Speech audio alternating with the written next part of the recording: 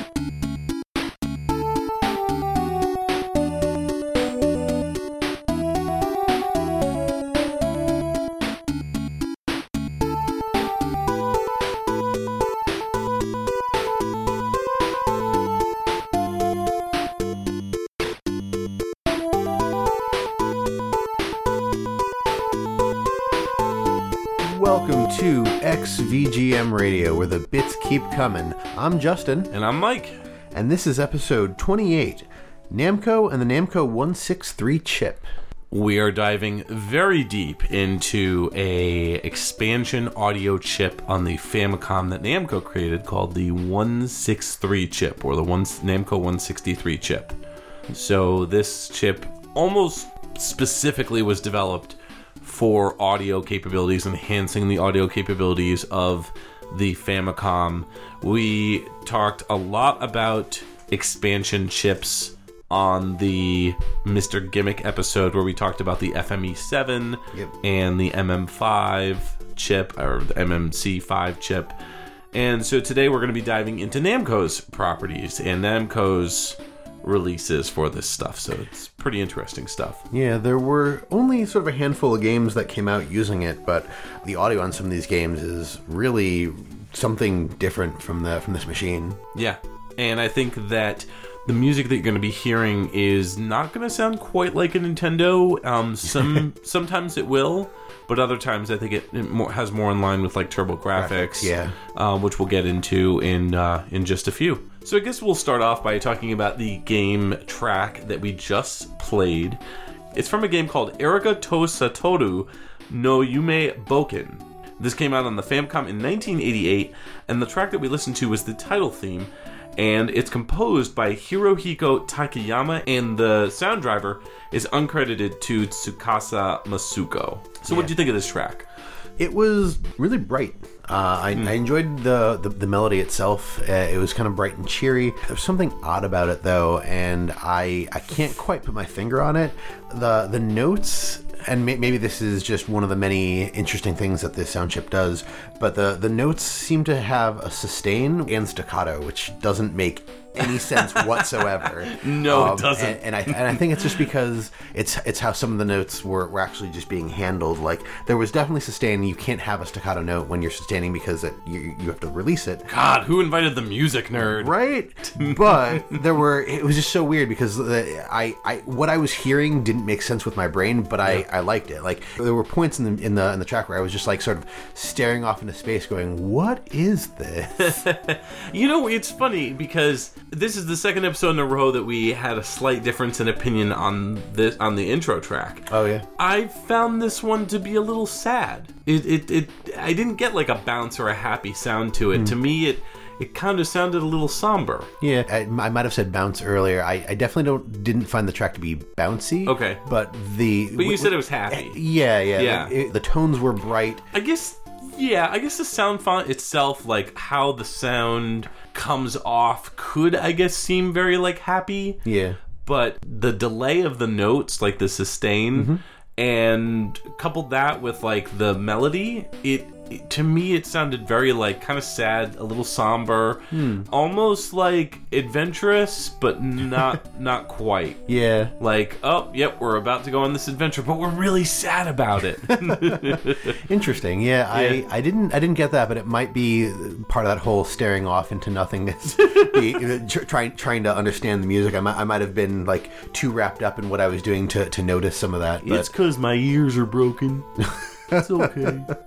Yeah, this game is something. So this is an adventure game, kind of like one of those first-person, like, kind of like Dragon Quest, where there's like I was just gonna say, is it like the Dragon Quest type of a game? Yeah, kind of. You're not moving a character across the screen. It's more like screens open up, and you've got like a book that's open at all times, and there's like a window for stuff that you're seeing, almost like a cartoon sort of thing, kind of like Ninja Gaiden. Oh yeah. But yeah, it's in a frame, like a picture frame. So there's like multiple sort of things on the screen at the same time, and they each have their own frames. Right. One is like a book, and then there's like other stuff that you would use on the adventure, like your items and whatnot. Yeah. But this game is about two kids. One is a girl named Erica, and the other is a boy named Satoru.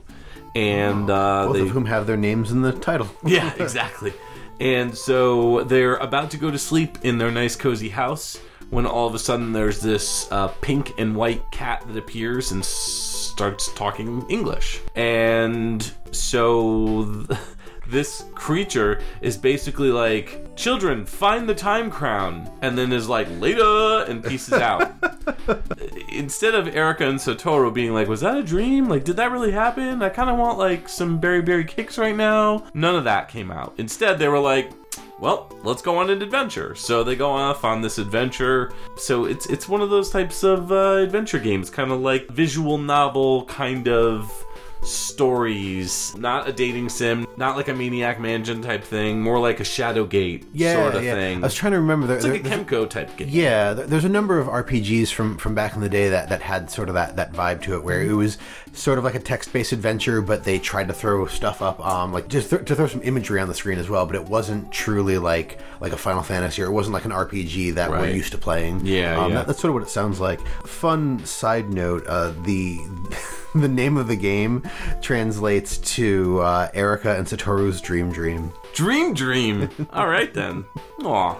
I'm sure there's something weird with Google Translate there, but that's what I got out of it. Hey man, Dream. So the composers on this one, well, really composer, because the other person is Tsukasa Masuko, and he did the sound driver on this game. So he's done all kinds of crazy work, starting with Tekken World Cup. Not Tekken, not Tecmo, but Tekken World Cup. Went on to do Mighty Bomb Jack, did the NES game Labyrinth, which never came out in the US. Karate Kid, Friday the 13th, Dungeon Explorer, did tons and tons of games. Amazing Tater on the Game Boy. Did most of the Shin Megami Tensei series, or a good chunk of it. Then later on signed up with Square to do stuff like Sword of Mana, Heroes of Mana. Super Smash Bros. Brawl they did arrangement on. Blue Dragon Plus in 2009. There's way more than what I'm going over, but this is just a touch on it. Their final game is in 2018, Madarica Real Estate, where they did sound effects and music for that. Tsukasa Masuko we'll talk about in just a second. Yeah. Because we have some additional information. But Hirohiko Takayama started off with the Karate Kid in 1987, Gotcha the Sport in 87, Xerxes in 89, NFL in 89, Friday the 13th in 89. Basically, very busy. But didn't get credited for any of that stuff. Yeah, a lot of his early stuff he's credited on. Unfortunately, because he's a great composer. He did Adventure Island 3 on the NES, which has a great soundtrack. His final game was in 94, which is Ishi Hisaichi no Daiseikai in 1994, which did sound composing on that. Nice. So a little bit of information about this Namco sound chip. So Namco was actually the first company to create a chip for improved audio capabilities on the Famicom. And each wavetable sample is 4 bits long. It is most comparable to the Famicom Disk System or the PC Engine TurboGrafx 16 as far as the sound that it puts out. That's right, and the chip was designed by Namco, and it was also known as the Namco 106. So the chip itself offers up to 8 additional wavetable-based sound channels for the games to use. That's right. The chip cannot make use of every channel at the same time. Instead, what it does is it cycles through those channels once every 15 CPU cycles. So when fewer channels are turned on or in use, the channels themselves get cycled through more frequently, which allows for longer, higher notes with more detailed sound. Now, the more channels enabled, the longer the CPU has to wait to cycle, which can allow for lower pitches and also higher pitched whining style noises, which are very hard to hear in some cases. Namco also made it possible for the chip to be used to provide extra RAM instead of just going towards the audio capabilities, which is kind of cool because it allowed for an extra 128 bytes of RAM to be used in the game. And some of the games that use this are games like Megami Tensei 2 and King of Kings, both of which had an SRAM chip that would be used as a battery backup. Yep. Most games that use the Namco 163 chip only utilized 4 additional channels, with the exception being Tsukasa Masuko's Driver, which used all 8. Can you imagine if he had used this on other games that were composed for, that not necessarily that he did, because as we said, Hirohiko Takayama did the Driver, the other ones, but stuff like Friday the 13th or Xerxes or Karate Kid. Yeah, that would be pretty cool. That'd be awesome. Yeah. So it's a shame we never saw that. Yeah. And just as an FYI, shout out to Nerdy Pleasure's Blogspot article and the NES Dev Wiki page for all that information. Yeah, definitely appreciate it. So, with that, let's roll right into our first pick of this episode. We're going to hear a track from a game called Family Circuit 91, which came out in the Famicom in 1988. It was called BGM 05, and it was composed by Nobuyuki Onogi.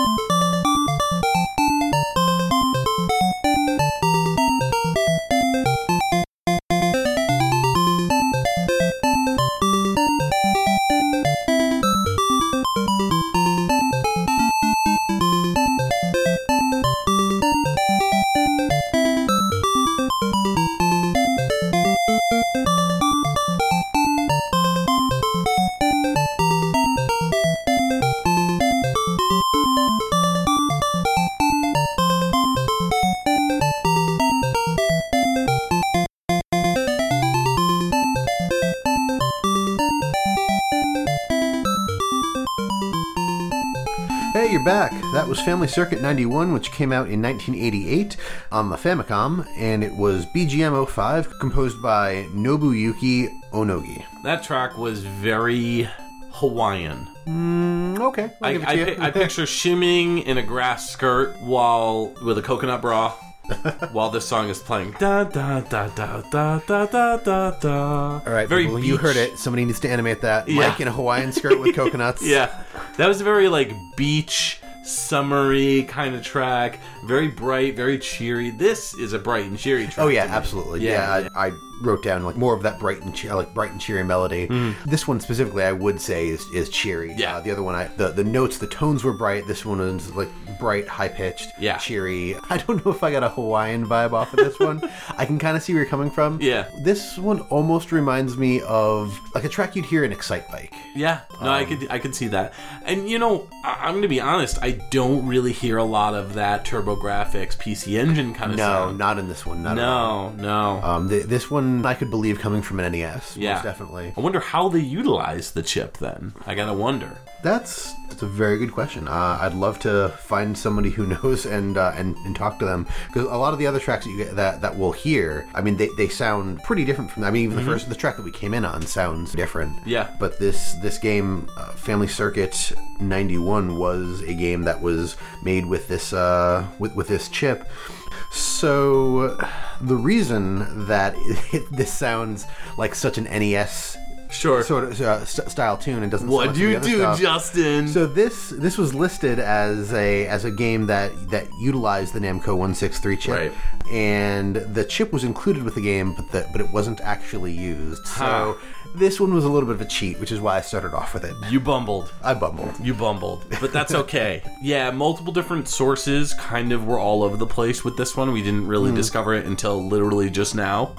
So, whoopsie daisy, but yeah, no, I think that it's still interesting to talk about it because this track didn't use it, and you could hear the difference right away, especially when you listen to that Erika Tosotoru no Yume Boken track. Yeah. That has a much more pronounced sound, and even though that does use 8 channels additionally... that's one of the ones that uses all 8 channels. Right, but this track...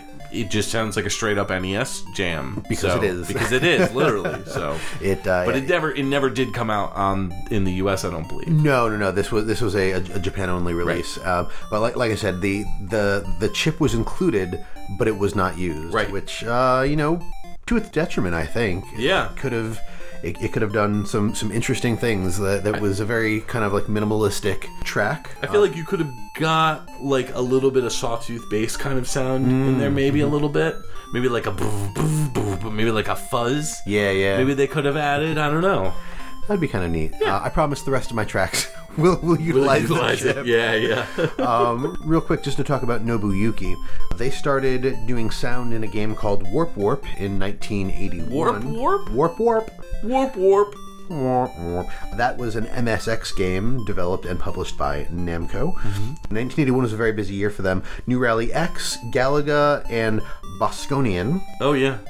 And then we go on to Pole Position 1 and 2 in 1982 and 3. Mappy in 1983. We'll jump around a little bit here. Xevious in 1984, they did sound. Warp Man in 1985, they were a music composer.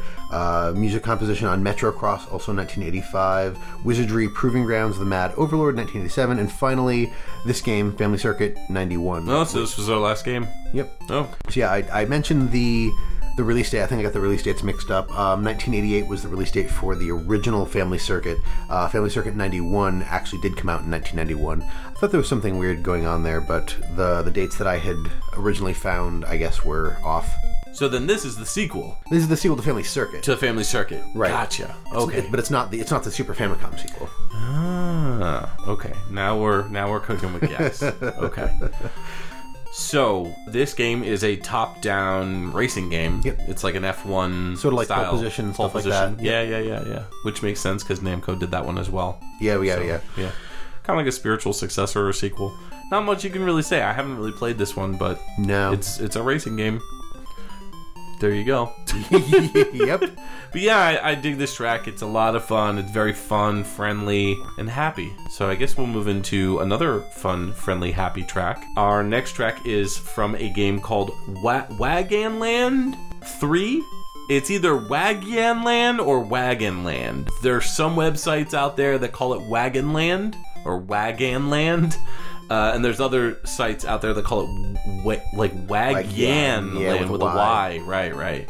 So this came out in the Famicom in 1992. This track is Space Station Stage 3. It's by Yoshinori Kawamoto.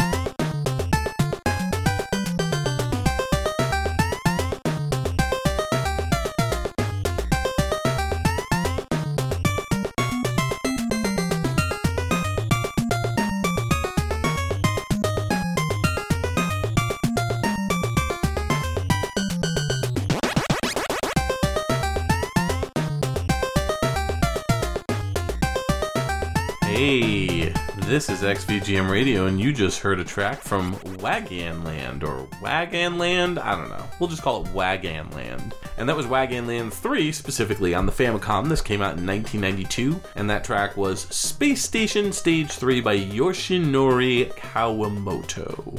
What do you think of this one? This one was really cute. The first thing that stood out to me was what sounded like pitch bends, which I didn't think the NES could really do. No, it happens a couple times where you have the note. I think it was more in the beginning where there was a note and then the note like bent up or bent down. Okay. Which is interesting because I didn't think the Nintendo could actually do that. Well, probably that sound chip had something to do with it. That's what I was going to say. Like, I'm guessing that's the sound chip. But, I mean, I could be wrong. I mean, if you're listening to this and I'm wrong and Nintendo absolutely can do pitch bends, let us know, because I must be misinformed. But that was the first thing that stood out to me, because, like I said, my understanding is that that's not normally a thing. So I was like, that's really cool that this chip can do that. Yeah. And then the second thing that stood out to me was the fact that they snuck some Super Mario Land 1 from the Game Boy music in here. What one specifically? It's the chimes. Yeah, the dun dun. Yeah. Dun, dun, dun, dun. Right. Gotcha. And I feel like sort of the musical progression had a similar progression as the level 1 in Super Mario Land. Okay. Not so much that I thought it was directly ripped, but sure. with the little chimes and some of the other stuff, it was very, very reminiscent, which made me laugh. So to me, it sounded like it was just a callback to the beginning of the track.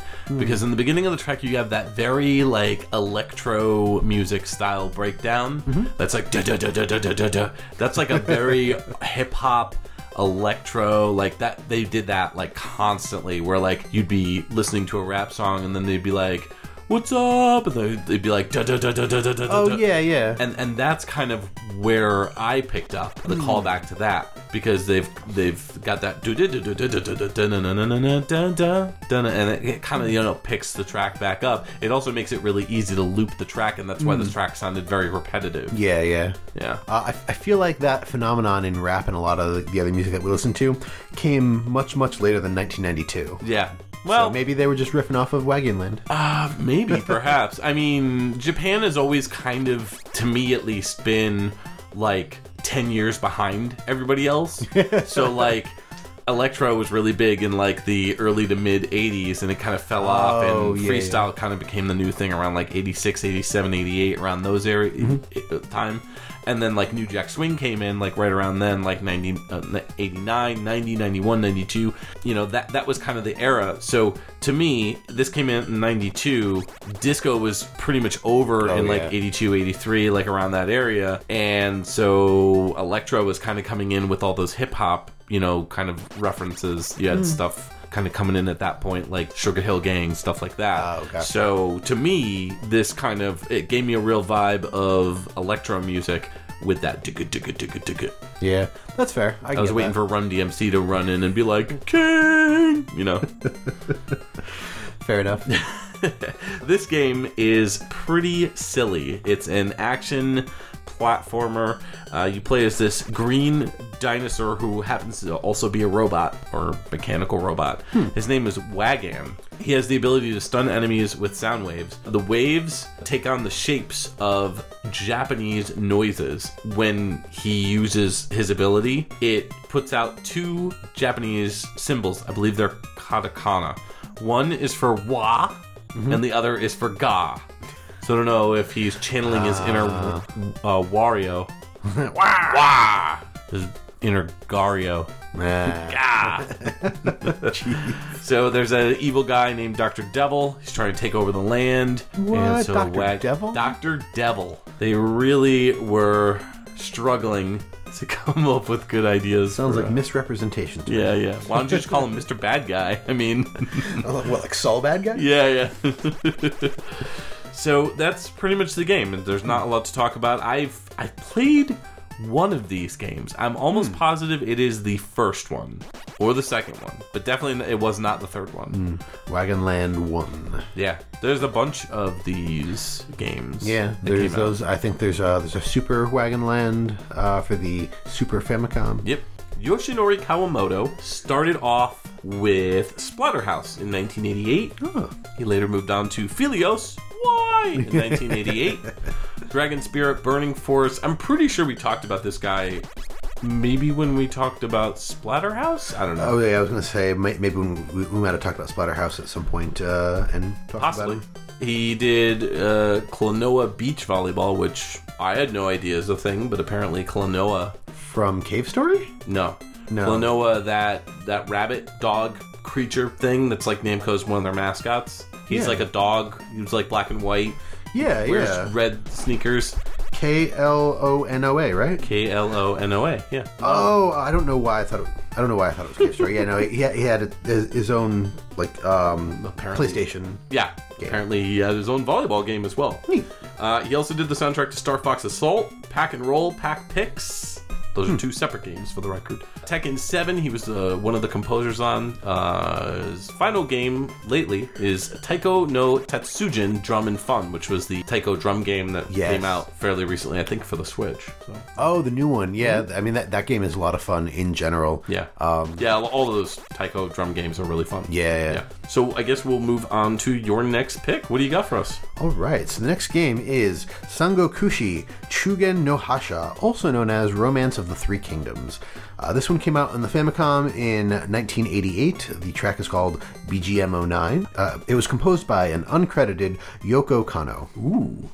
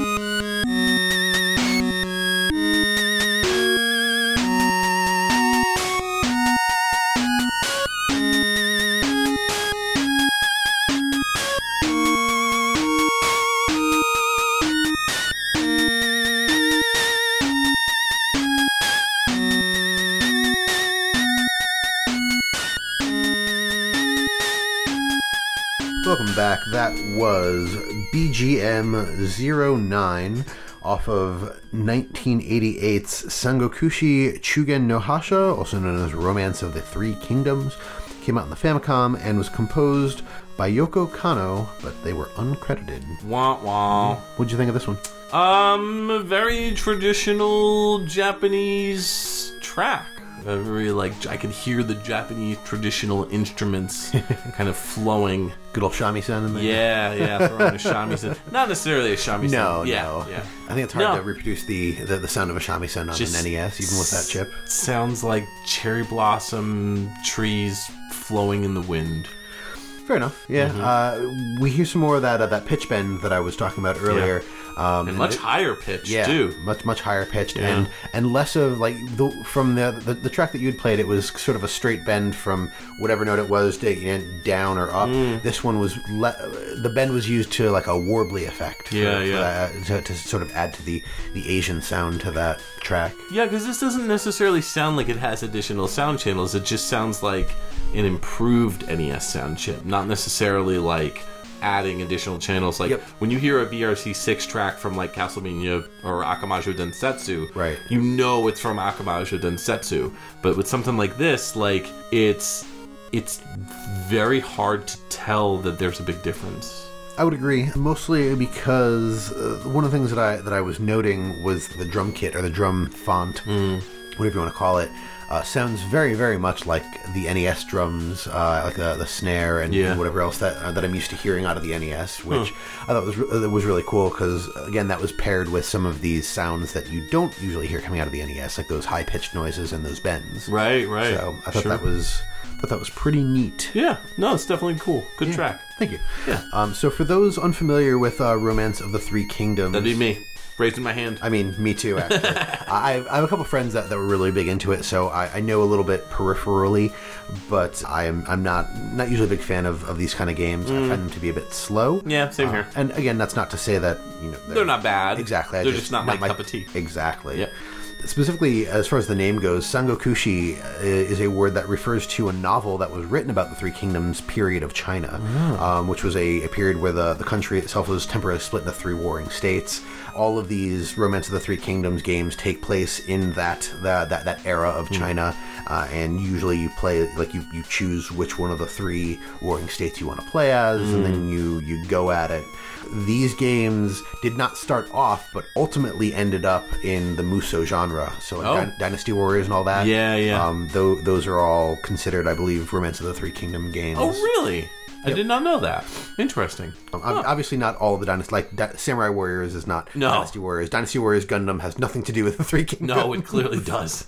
I mean, They don't want us to know about the mechs, but they were there. Yeah. But it's these games, these older games, are more of like a war strategy instead of like Musou and just killing everything, enemies. Yeah. So you pick your side, and then you want to try to reclaim all of China under your rule. And now all of China knows you're here. Wah wah. So this composer, I've heard of this name before. Yoko Kanno? Yeah. So they have a lot of uncredited stuff in the beginning of their career, starting out with this game in 1988, doing Genghis Khan in 1989 uncredited. 1990 was Nobunaga's Ambition 2. 1991 was Nobunaga's Ambition, Lord of Darkness. 1993 was Nobunaga's Ambition. Wait, what? We'll just move on.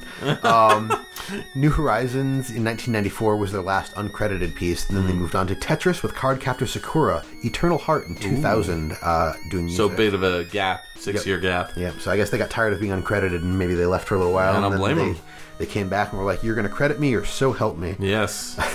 They actually came back for some of the Romance of the Three Kingdoms games. In 2005, Romance of the Three Kingdoms. I'm guessing it's not X, it's 10. Romance of the Three Kingdoms 10.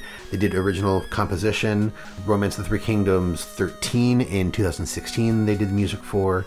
And then just one more in 2007 they did Oban Star Racers music composition. So, I don't know if you know this, but Yoko Kanno is a she. But Yoko Kanno did the soundtrack to Cowboy Bebop. The anime. Oh, snap. That's the name. Did you not connect that until just now? No, I did not. Yeah, Yoko Kanno has done tons of really amazing music for stuff like Ghost in the Shell, Standalone Complex. That's actually probably where that gap came from, because Cowboy Bebop and Ghost in the Shell, a lot of that stuff was Macross in the 90s. Plus, Vision of Escaflowne, just like tons and tons of anime. She's worked on television series, live action films. I mean, she has her own studio albums too. Like 1998, there's an album called Song to Fly, and it's 8 tracks performed, composed, and conducted by Yoko. Yes. So there you go. So she is still rocking and rolling to this day, even though she's not really doing video game music as much. Oh, she did, so this wasn't in the original list I saw, but apparently she did music composition on just the new one. Yeah, Ragnarok Online 2, which is a pretty nifty game. Oh, cool. Yeah. Neat. It looks like we're getting a call to our XVGM radio hotline, so let's go ahead and take that call. Let's hit it. XVGM Radio, who is this and what can we do for you? Hey, this is Barf Honkins. Dude, I just want to hear Pazuzu's Love Ballad. Could you play that for me, bro? Sorry. What game is that from? It's from a game. Dude, I totally forgot. Dude, is it okay? Dude, like, is it chill if I chill here? On our line, no. We need to keep these lines clear, but I'll tell you what, I don't have Pazuzu's Love Ballad, but Pazuzu is a character in Digital Devil Story Megami Tensei 2, so we'll play a song from that. Alright. Rock on. Cool. So this is from Digital Devil Story Megami Tensei 2. Came out on the Famicom in 1990. This is called Daedalus, and this is by Tsukasa Masuko, who was uncredited.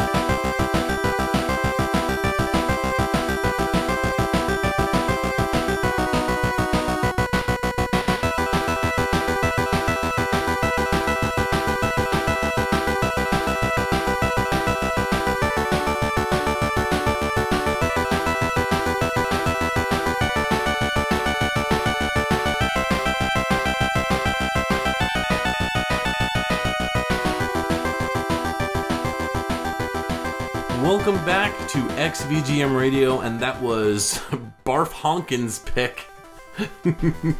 Digital Devil Story Megami Tensei 2 that came out in the Famicom in 1990. That track was Daedalus, and that was composed uncredited by Tsukasa Masuko. What do you think of this track? It was pretty cool. It kind of made me think of like battle music. Yeah, like a Power Rangers type track. Yeah. That's a good way to put Japanese it, actually. action music. Yeah, definitely. Very heavy metal oriented. Yeah, the thing that grabbed me most about this one was actually the bass. Yeah, that and it was because it's a very, very rough sound to be used. Like gritty. Gritty. I wrote crunchy because it was really well used as like the driving force behind everything. But it was just really cool. If I focused on it to listen to the sounds that were being made, it was almost like a mix between like what you would hear for like a white noise snare, but with like an actual tone to it. Okay. The best I could put it is I don't even know if I can replicate the sound, but like a Okay. instead of like a buh. Right.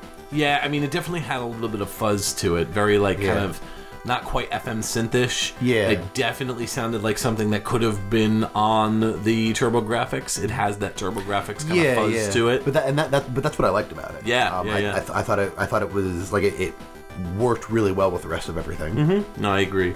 I really dig that bass, as you said, it's got like a gritty, tough sound to it. When the track kind of evolves a little like bit, when it has that little keychain. yeah. It's just, I love it. It's so good. So I was really feeling this track. Yeah, I actually thought it was getting a little bit repetitive, and then it did that change. Yeah. And I was like, cool. Yeah. When it did the key change, I was like, oh, okay, cool. Now I can play this track.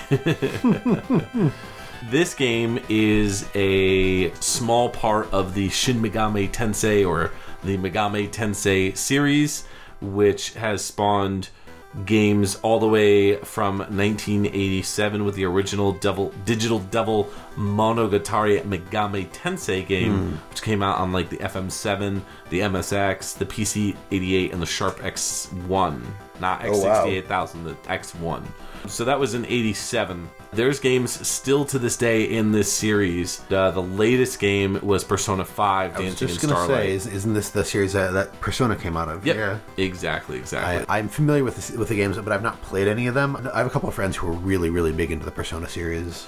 And it sounds really interesting and really wacky. It does, and I've always wanted to check some of these games out, but because of the long tenured history, it's like trying to jump into a comic book series when you don't want to go back and try to find all the fan translations for the Famicom games. Yeah. So it's one of those things where it's like, where do I jump in? And I guess the safe bet would be somewhere in Persona. Yeah. If I remember correctly, I've heard either Persona 4 or Persona 5, you don't really need all the backstory. Yeah. You can jump in and just play, and it's a good standalone game. First time I ever heard any of the Megami Tensei music was Shin Megami Tensei 2, which came out on the PS2. And I remember, because I was working in a game store at the time, and we got a sampler CD in, and so I popped it into we had like this Xbox that was just basically our system that we would have, is to demo games and stuff, and we had it hooked up to the stereo system. So, I popped that in, and I was listening to it, and I was like, this is really good stuff. So, music's always been pretty good in this series. So. That's fair. That's a good point. Yeah. So, this game is interesting. It's a post-apocalyptic sort of game. Atomic explosions have destroyed most of the Earth, and demons have risen from the holes that were left, I guess you could say. Oh, yes, that Pazuzu that Barf mentioned. Yes. You play as a group of people trying to stop these demons called the Devil Busters.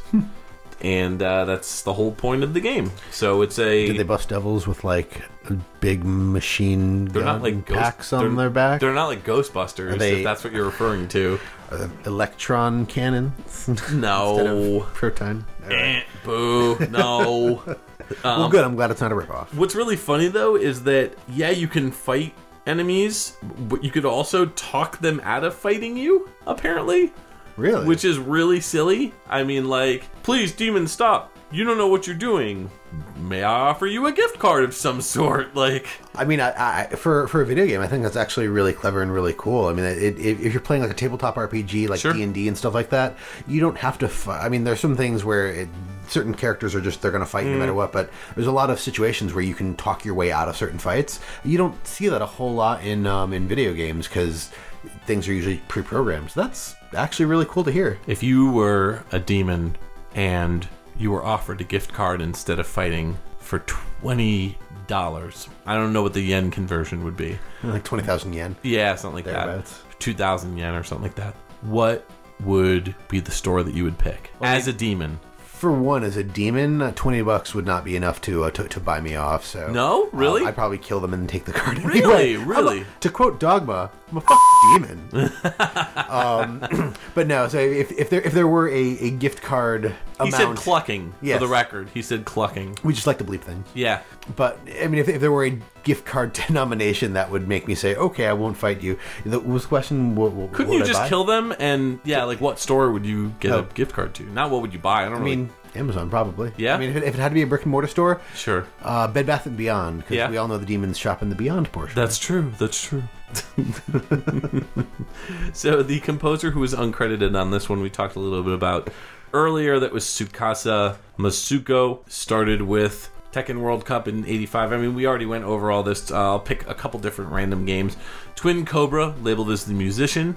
Time Zone in 1991 was also uncredited on that. And one more, The Caligula Effect in 2016. I'm just going to break in here and do one extra one because I think this is hilarious. Okay. Uncredited sound driver on Wacky Races. Wacky Races. I think that's that, not Looney Tunes. No, but the Hanna-Barbera. Hanna-Barbera, yes. You got Snidely Whiplash. Snidely and Whiplash. His giggling dog. Mm-hmm. That's really funny. I love that. Let's move into our next pick. What do you got for us, Justin? Next up, I have something that's going to be very hard to pronounce. So, let me loosen up my mouth. I lied. Yeah.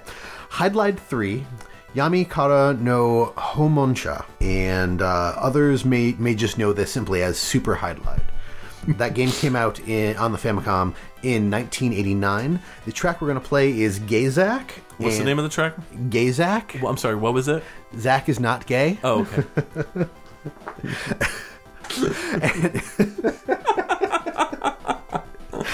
You know I picked it because of the name. Absolutely. And it was composed by a combination of Shigeru Tomita, who did the original music, and Hiroshi Sakaguchi, who did the arrangement.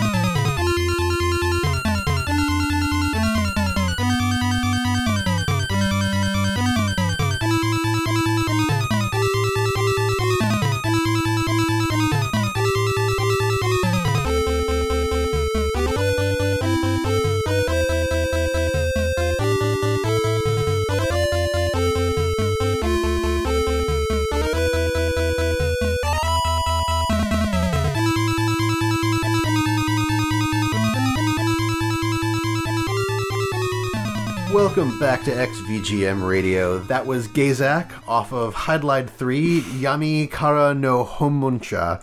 That was a Famicom release in 1989. The composers were Shigeru Tomita for the original music and Hiroshi Sakaguchi for the arrangement. Aside from the name, what'd you think of that track? I'll tell you what I think of that track. Doo-doo. Yeah. Doo-doo-doo. Those very soft, kind of toms. Muffly toms. Toms, quads? Yeah. Yeah, those are toms. So doo-doo. Very high, kind of high-noted toms. I mean, clearly they are, but they kind of sound like synth toms, like you get on like one of those electronic drum machines. Yeah. Which I think is really cool because I used to play with a Casio keyboard when I was a kid and it had those sounds in it. One of the things that I actually noted from this track that I don't know that it's good or bad. I just know that it sounded interesting to me.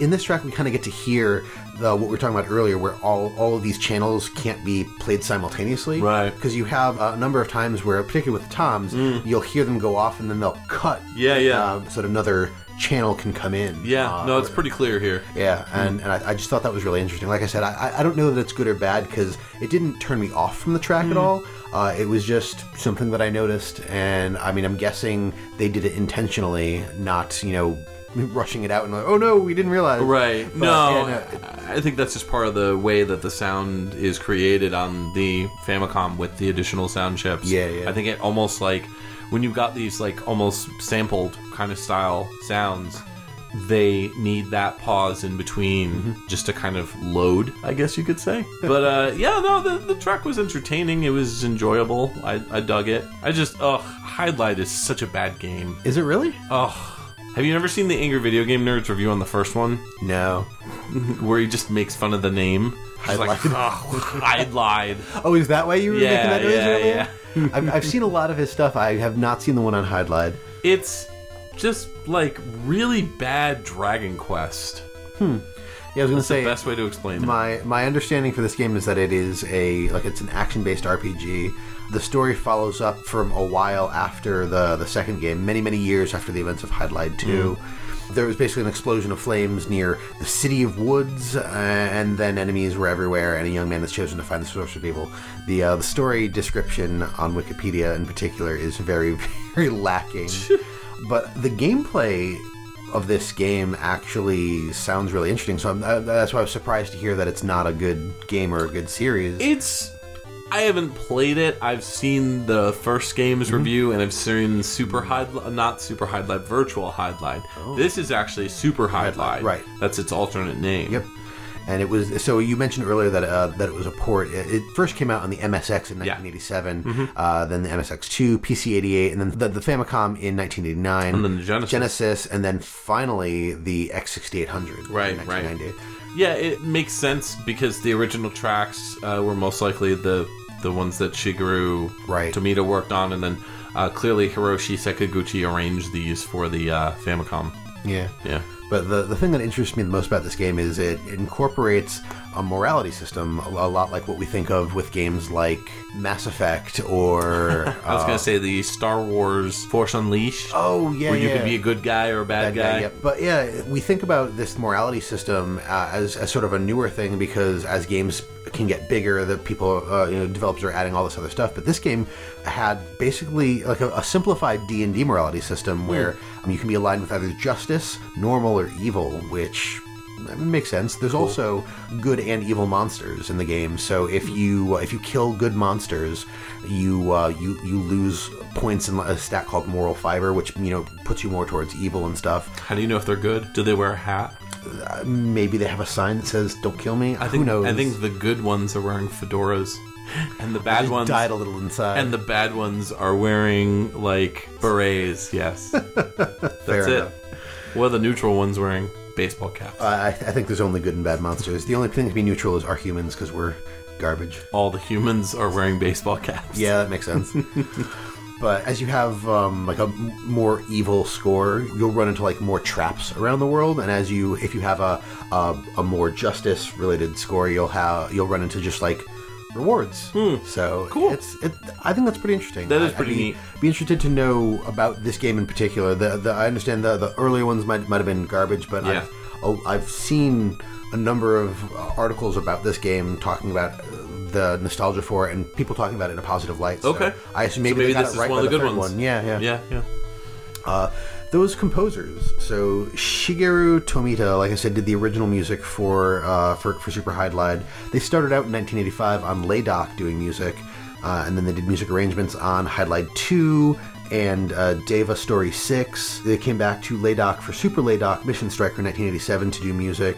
They did music composition as well in 1989 on Harukanaru Augusta, and their final entry is New 3D Golf Simulation 8 Lakes GC in 1990. And then Hiroshi Sakaguchi just has this one music arrangement audio credit for Super Hydlide. Huh. All right then. I didn't expect that. So let's move on to a very fun, silly, happy game. This is Mappy Kids. This came out on the Famicom in 1989. This track is called Stage 3 Theme, and it's by Atsuko Iwanaga.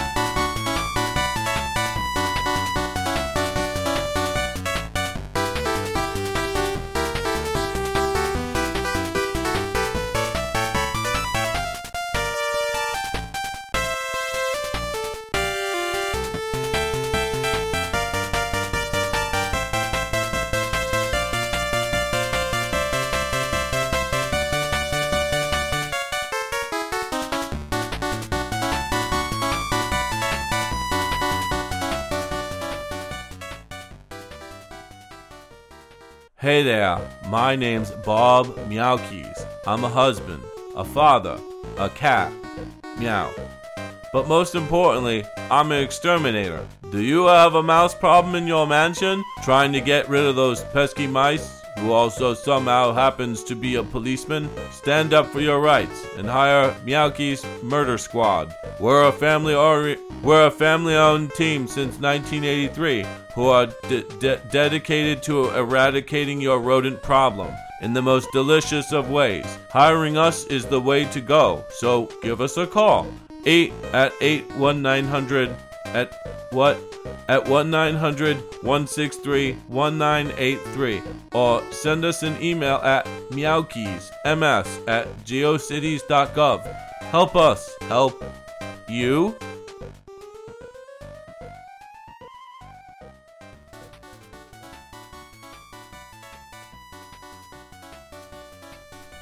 Hey, welcome back. That was Mappy Kids, the Famicom game that came out in 1989.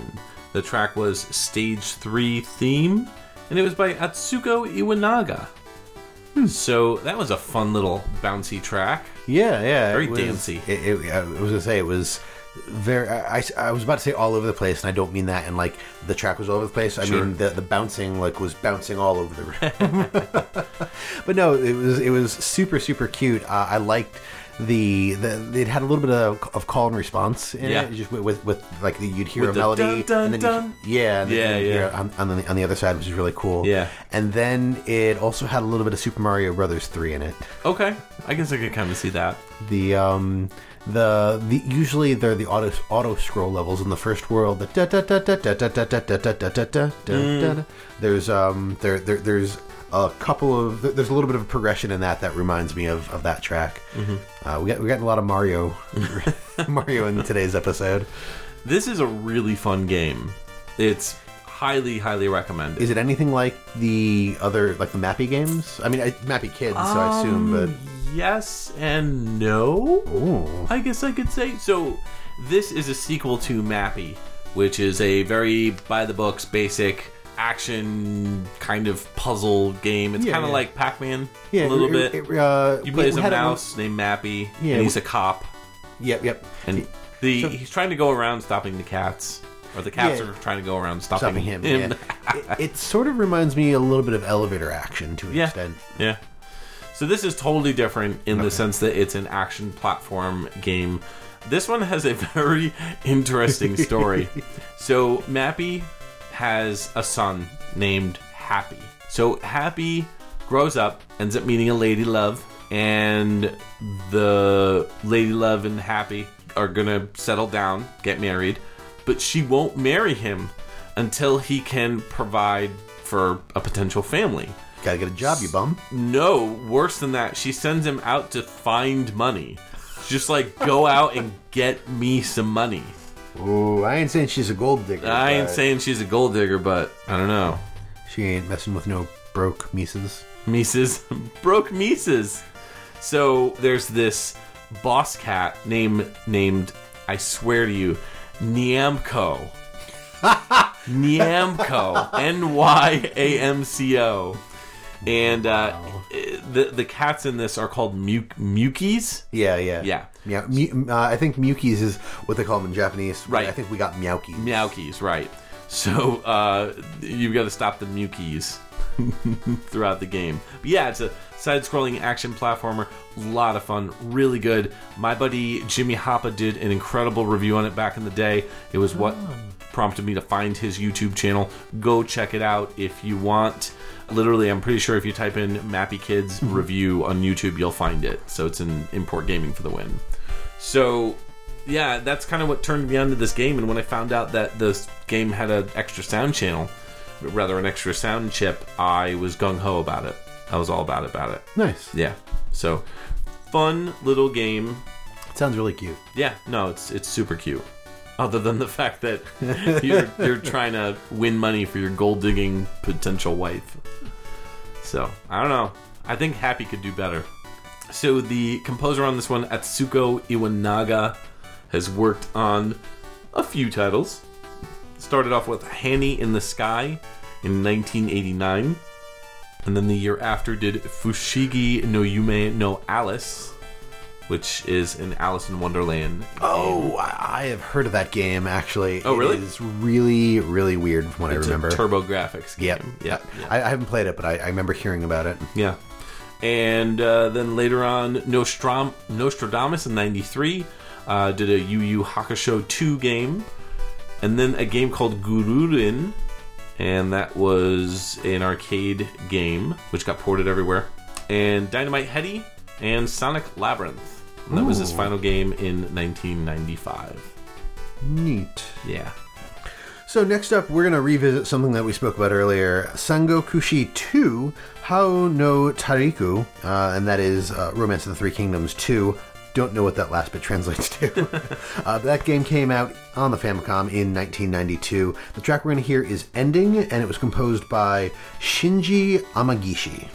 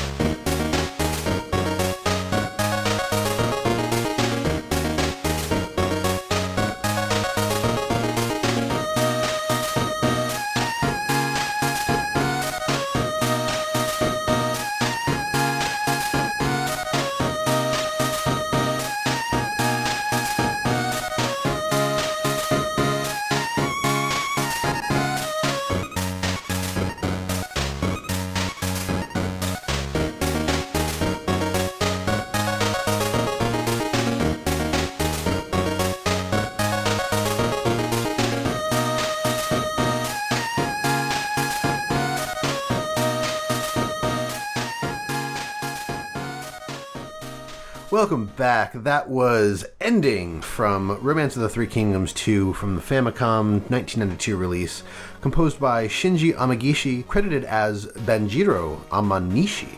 I like this track a lot more than the first one. I would agree. This one, there was a lot more going on. I thought it was a lot more interesting. Just sounded a lot more full and rich. Yeah. No, I would definitely agree with that. I mean, makes sense too. It was the second one. They probably saw what they did with the first one. We're like, hey, we can do more. And I'm glad they did, because this one, just the drums sounded really nice. They had an 8-bit quality to them that I like. They were snappy kind of light. sound. Yeah, they're really snappy. They were a little light on the drums, like there wasn't anything crazy going on, but I found them to be kind of soothing almost. Yeah, but I get you. The melody I liked a lot as well. There was a bit of bend. It wasn't as like front and center as the Romance of the Three Kingdoms 1 track, but it was kind of subtle, and it was just there enough to say like, hey, this was written in Asia by Asian people. Right. This is a very Asian music track. I like the reverse call and answer kind of vibe to it, where you got the and then like there's a part right after that kind of answers that's much louder, much more vibrant. That it's pretty cool. One thing I just want to mention to our listeners: we always try to get the highest quality audio that we can.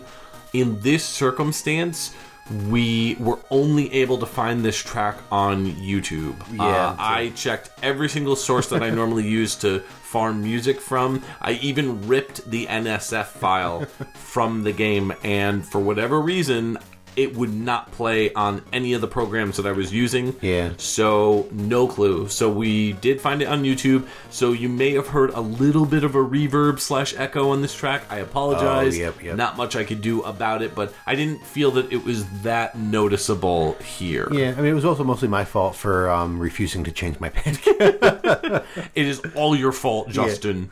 To talk about this game. Yes. We mentioned earlier Romance of the Three Kingdoms. This is, I don't want to say exactly the same game, because what's the point of doing that? But it's a sequel. It's a sequel. It's very much in the same style. I think there was more to this game than there was to the other one. This game specifically provided 6 different scenarios that you could play through. You could play through as Dong Zhou as he seizes control of Luoyang circa AD 189. Play through Warlord's struggle for power in 194. Liu Bei seeking shelter in Jing province. Cao Cao coveting supremacy over China. Cao Cao? CAO. I'm assuming it's Cao Cao. Cao Cao. All right. Not COW. The Empire dividing into 3 around 215 AD, and the last scenario is the rise of Wei, Wu, and Shu circa AD 220. Don't forget about Jim Lo Wang. He makes a mean Hot Pocket. Ah, yes. Hot Pockets invented circa 2:30 p.m. Yes. Big Apple. Big Apple, 3 a.m. Yeah. Exactly. Oh, boy. But all right. Same controls, same type of game, sure. Same time period and everything else. So okay. Not a whole lot to say about this. Yeah. There were some new things that were in the game, like they introduced like a reputation system. They added new items and treasures. But overall, Romance of the Three Kingdoms, if you're into those games, you already know what I'm talking about, so why am I doing it? A lot of knife fights and red leather jackets. Yep. Yeah. A lot of snapping and singing. So we'll jump into the composer on this one. Yeah. Shinji Amagishi started out way back with a game I like to call Toxic Crusaders in 1992. Wow. All right, then. Yeah, that was the NES Bandai published game. And then they have a very large audio resume here, a lot of sound effects. But as far as composing goes, we have Toxic Crusaders, we have Romance of the Three Kingdoms 2. That's kind of it. As far as as far as music composition goes, the rest of these are all sound effects, sound design. They did sound composition on another Yu Yu Hakusho game, not related to the one that you were talking about earlier. A couple of Dragon Ball Z games in 1994. Mega Man Legends in 97. They did sound effects. I mean, that's a game that I am part and parcel to. Mega Man Battle Network 1, 2, 3, 4, and 5. Bada bing, bada boom. Yeah, all sound effects on all of those. Legend of Zelda: The Minish Cap. I enjoyed that one. Back in 2004, they did sound effects on. And finally, the last game on this list is Resident Evil in 2015. They were a sound designer. Cool. So awesome. Janine's telling me we got another call coming in, so... Sounds good. Yeah, let's take that call. Caller, you are on the air with XVGM Radio. Who am I speaking to? The Golden Albatross has taken the slice of Naboo pizza. What? My mistake. The White Albatross has stolen the Naboo fruit. Okay, so did you have a song request, or... This isn't WCPO HQ, is it? Not today, it's not. Okay, wrong number. That was weird. Yeah. What was all that talk about pizza? Pizza, fruit, No clue. Sounds like he was talking in code. Yeah. But Albatross kind of reminds me of Rolling Thunder. Oh yeah, isn't that a secret agent guy? Yes, Secret Agent Guy. Let's just go ahead and play a track from Rolling Thunder. That was Famicom, released in 1989. This is the Stage 1 theme by Junko Ozawa and Minoru Kiduka, who did the sound driver.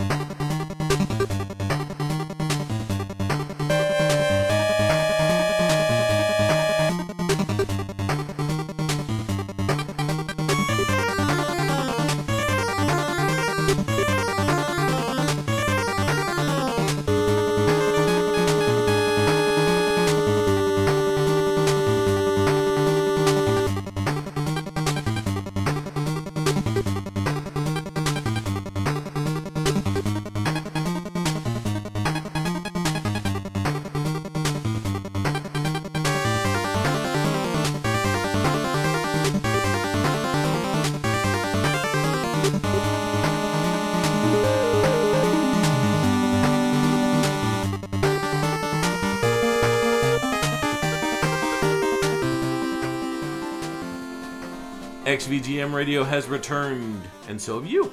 And this was the Rolling Thunder Stage 1 theme on the Famicom, which came out in 1989, and the track was by Junko Ozawa, and the sound driver was by Minoru Kiduka. Now, this is, I believe, the only game that came out in the US on this list. It was the only one that got technically ported to the NES. Right, yes, and it was ported to the NES by Tengen. Okay. Yeah, this is one of those Tengen weird black cart releases. Oh. Yeah. So that's why it was unlicensed, because Nintendo was like, no, this had a special chip in right, it. Okay. Can't bring it over. Yeah. Well, I mean, I don't think that's the reason why they did it, but there's got to be other reasons. That's the story in my head. Yeah, that's what we'll go with. So we're gonna actually play a little bit of that NES track that we just listened to. So this is the NES version. Again, Rolling Thunder, NES. Here's Stage 1 theme, a little bit of that.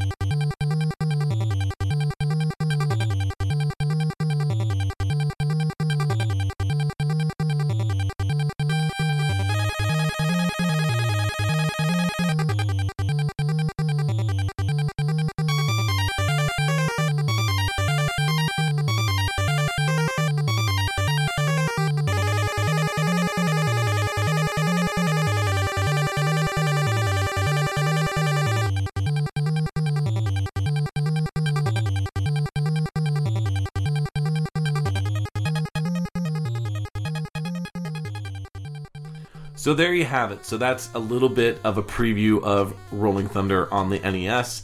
Definitely you can tell a huge difference between the two.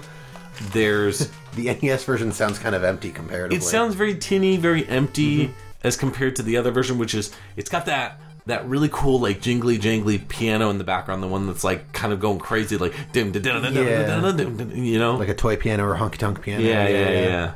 I definitely agree that the Famicom version definitely has much more vibrant, unique sound to it, thanks to that extra sound chip.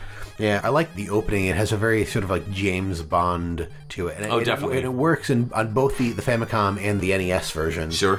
But, I mean, obviously, the Famicom, just there's so much more to the song because of, obviously, that sound chip. Sure. I really enjoy Rolling Thunder. The whole series is really great. Really? It's, if you never played it at all, or no? So it's an action game where you are playing as a secret agent who I believe is trying to rescue his female partner. Yeah. Oh, it was an arcade game. Yeah, this used to originally be an arcade game that was brought overseas by Atari, actually. Really? Yeah, but it is a Namco-developed series overall. So the home version that came out on the Famicom in Japan was brought over by Tengen, who released their NES version without Nintendo's approval. Of course, most people know the story on that one. The Famicom and NES versions have a few other slight differences from the arcade. They have a password feature. They have some additional hidden bonuses. There's also a second mission, kind of like a second quest, that's accessible by putting in a specific password once you beat the game.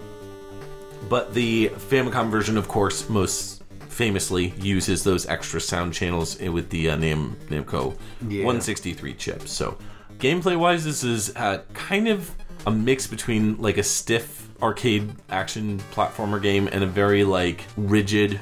It's like very stiff, kind of rigid, but also kind of feels very much like you're in control. So when you're moving, there's these doors that you can enter into. So you hit up and you can go in the door. Okay. And the door, when you go into it, will either produce bullets or enemies could pop out, if I recall. There's a bunch of different stuff that can happen, but it's one of those games, kind of like Contra, where it's like one hit and you're dead, sort of thing. So it gets to be a really tough game. Yeah. Fair enough. Yeah, it's a really fun game. I've always enjoyed Rolling Thunder. It kind of reminds me of a game that was an arcade game that I believe Konami put out called Iron Horse. It's kind of like a more updated version of that, I guess you could say. Iron Horse is also a little bit more free range as far as the movement goes, but that's like an Old West, like a Wild West kind of game. The point of the game is you are actually taking control of a character named Albatross. That's the secret agent's name. Right. And he's part of this group called the World Crime Police Organization. WCPO. That's right. And you're hunting down your missing female partner. Her name is Layla Blitz. And she was kidnapped by a society called Geldra. that's hidden in New York. So you are going to New York to stop them. So it's a fun game, definitely recommended. I've been trying to track down a Famicom cart of this for a while. Maybe I'll just bite the bullet and buy it on eBay. So I don't know. Maybe we'll find it at Too Many Games. Ooh, hey, maybe. Yeah. Maybe we'll have found it at Too Many Games. Yeah. It's coming out after we get That is true. I just realized. Yeah. So the composers on this one, there's one composer and one person for the sound driver. So the composer, Junko Ozawa, she started off with a game called The Tower of Jiraga, which is a Namco game. Also did games like Sky Kid, The Return of Ishtar, and Pac-Mania in 1987.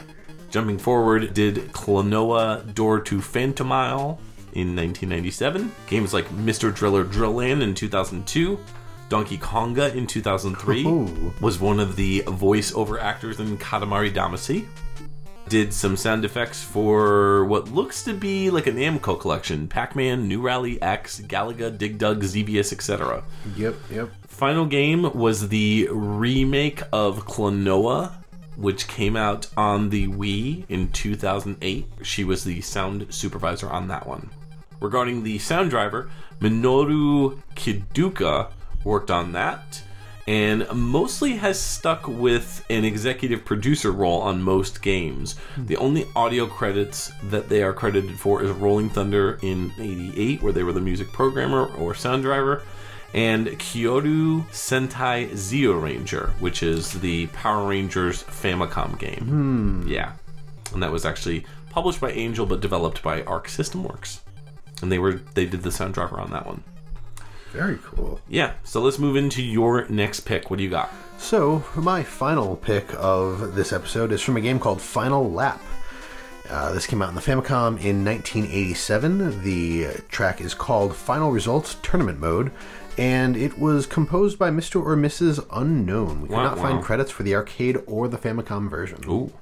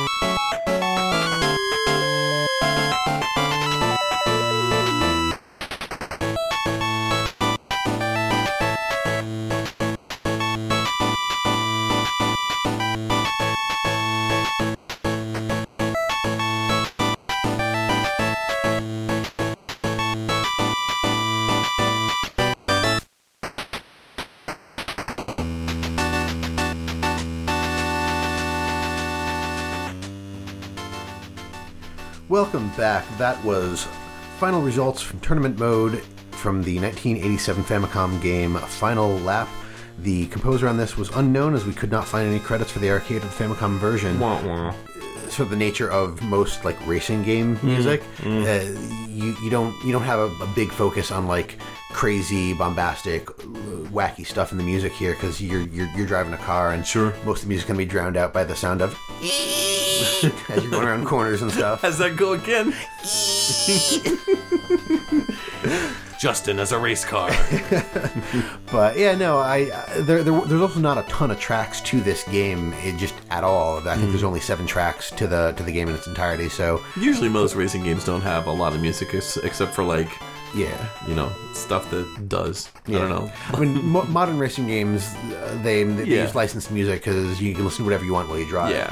But yeah, so on this one, like you said, the primary differences that you're going to hear are in the Famicom, in that opening da da da da. It slides. Not a whole lot to say about this game. It is a Formula One style racing game. Very similar to the other one that we talked about. Exactly. You've got there's a bar at the top of the screen that you've got your left and right mirrors, and then in the center you have the map of the track, and then the rest of the screen below that is just you looking at your car going around turns and driving. Sure.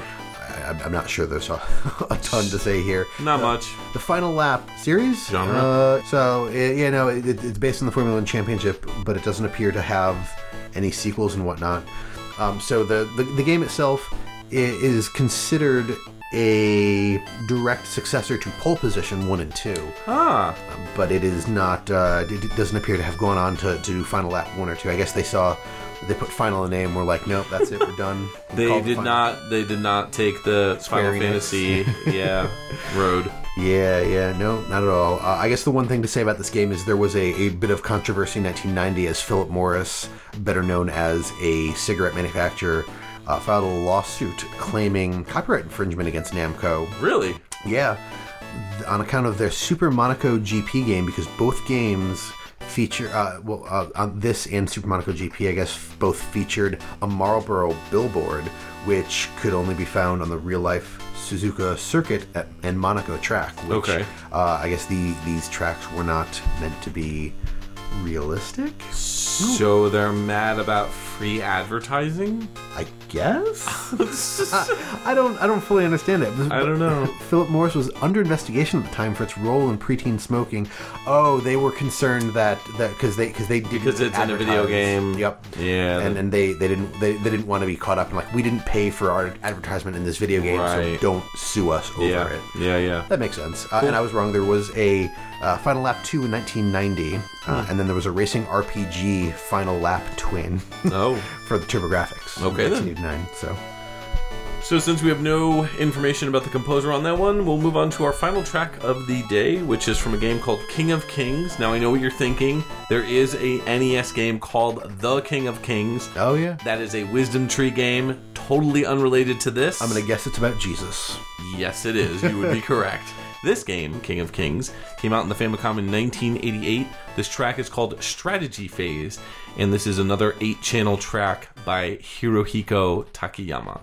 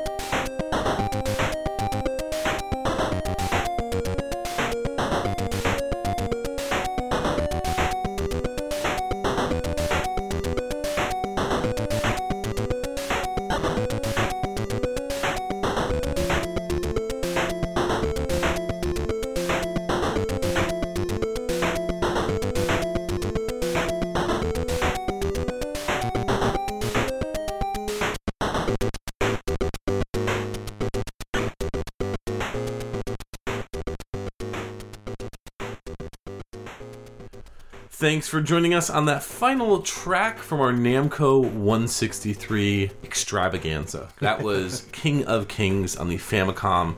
Came out in 1988, and the song we just listened to was an 8-channel track with the name Strategy Phase, and that was again by Hirohiko Takayama. You really hear that electro vibe coming back, and that early hip hop kind of style. That I was actually going to mention that bass is there again. Yeah, that like kind of crunchy bass. I still don't know how to describe frizzled. it. Frizzled, yeah, frizzled, frazzled. It's great. Yeah. No, I was really digging the overall sound on this one. Yeah, I really like the octaves that they had going on. You know, and they were just keeping it real. The octaves, keeping it real. It was super funky. I think this is probably one of my favorites of the night. I gotta do some deep thinking before we pick later. I really dig when the track kind of shifts into that more spacey, kind of haunting That really brought me back to one of the other games that he composed for Friday the 13th. Oh, it sounds like the music when you go in the house. Yep. That little piano, kind of haunting. Yeah. So I was really thinking that was pretty cool. I really liked how that broke the track up, actually, because I was kind of getting into the groove of the and then it was getting a little, just as it was starting to get repetitive. Again, this happened with one of the earlier tracks. It's just starting to get repetitive, and then it changed, and it was like, whoa, okay, this is cool, and then it went right back to it, and it was a really nice break. Yeah, no, I agree. So this is a turn-based strategy game. Ooh. And it was only released in Japan, of course. Interestingly enough, the characters that were created for this game ended up becoming inspiration for characters in Megami Tensei. No. Huh. Yeah. So there you go. Yeah, so this is one of 2 games that used the full 8 sound channels. The other one was the Erika to Satoru no Yume Boken game that we talked about during the intro. So kind of started with that and then ended with the full power of the Namco 163 sound chip. So this game you can play as 22 different characters or categories: people, fairies, dragons, all sorts of stuff like that. And it's a strategy game. I mean, I have not played this one, unfortunately, so I can't really say too much about it. But I guess each unit can only move when it's like a range that the game allows. So it's like one of those types of games. It's sort of like Advance Wars. Yeah, a little bit, or like Project X Zone, or one of those types of games where you have limited movement within a specific range. Yeah, pretty cool. And the composer we already talked about, Hirohiko Takayama. I'll point out a few other games that they worked on. Panic Restaurant in '92, a very rare and expensive game that we talked about, I think, on the very first episode. Yeah, I was going to say. Of XVGM. It goes way back. Yeah. And Lemmings, they were the composer on that in 1992, probably the Super Nintendo version. The final game, Ishi Hisaichi no Daisekai. So, again, that's their final game, and that was also a strategy board game type game. So, cool. So, favorite picks of the night. Justin? All right, let's hear it. I did some deep thinking, like I said. Yeah, some inner thoughts. My top pick of the night is actually going to be the track we just heard, King Really? of Kings. Okay. It was really funky. It was really groovy. I really, really enjoyed it. And I'm going to follow that up with the Digital Devil Story and Megami Tensei 2 track. Okay. I really like the Wagon Land 3 track. Yeah. I really dig that, like, wonky, weird sound that it kind of hits upon, and it also has that like early hip hop electro vibe. Yeah, and I love that. It's just so fun and fresh. Other than that, I was gonna say Mappy Kids is really good, and that Senko Gushi 2 track I really dug. So yeah, a lot of good stuff. Yeah, definitely. What did you think about our tracks? Let us know in the comments. Yeah. So, we'd like to take a moment to thank our Patreon patrons, without whom this show's continued improvement would be impossible. They are Alex Messenger, Scott McElhone, Cam Worma, Chris Murray, Kung Fu Carlito of the Heroes 3 podcast, Jordan and Anson Davis, Chris Myers, Peter Panda, The Autistic Gamer 89, and John Mixmaster Jekyll. If you would like to become a patron, you can sign up at patreon.com/xvgmradio. There you can see the different tiers as well. Just $1 gets you a thank you and access to our monthly live shows. You can visit our website, xvgmradio.com, where you can listen to all the episodes and learn more about your hosts, as well as any of our guests or composers that we've had on the show. If you'd like to reach out to us, you can always email us at xvgmradio@gmail.com. And if you'd like what you've heard, please consider giving us a rating on iTunes and a review. You can also join our Facebook group and chat with other VGM lovers at www.facebook.com/groups/xvgmradio, where we talk about everything from current game news to sharing awesome VGM tracks, or just talking about the podcast itself. And you can find us on Twitter and Instagram. Our handle for both of those sites is @xvgmradio. If you don't have any other social media or just want to try something unique, check us out on our Discord group chat. Links will be in the show notes. So the next episode is episode 29. We are almost at episode 30. And episode 29 is going to be a Patreon pick. Yes, the entire episode. The entire episode. The theme specifically, yeah. One of our Patreon rewards is to pick a theme for an episode, and we've been going back and forth with the patron that chose it, who is Alex Messenger, and he has picked Mario RPG music. So not necessarily just Super Mario RPG. We're going to be talking about Super Mario RPG and the entire Paper Mario series. So that means that we are going to be playing a bunch of songs from the Paper Mario saga and of course the Super Mario RPG. So this will be a real treat because I really haven't dived into much music in this other than Super Mario RPG and Paper Mario Thousand Year Door. So I don't know, should be fun. Yeah. All right, well, that's going to do it for this episode. This is Mike and Justin signing off for XVGM Radio.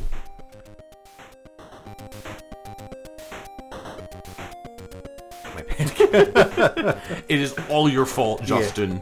All your fault. I blame Zelda. The cat? Yeah. Or the game? Or the woman? All three. Zelda Williams is to blame, you know.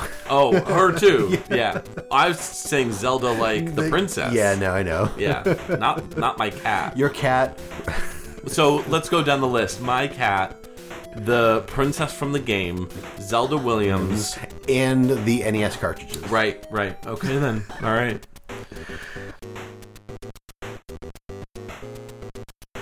Welcome back to XVGM Radio. That was Gazak from Sorry. It's alright. We need to get at least one take. Oh, I swear I'm 36 years old.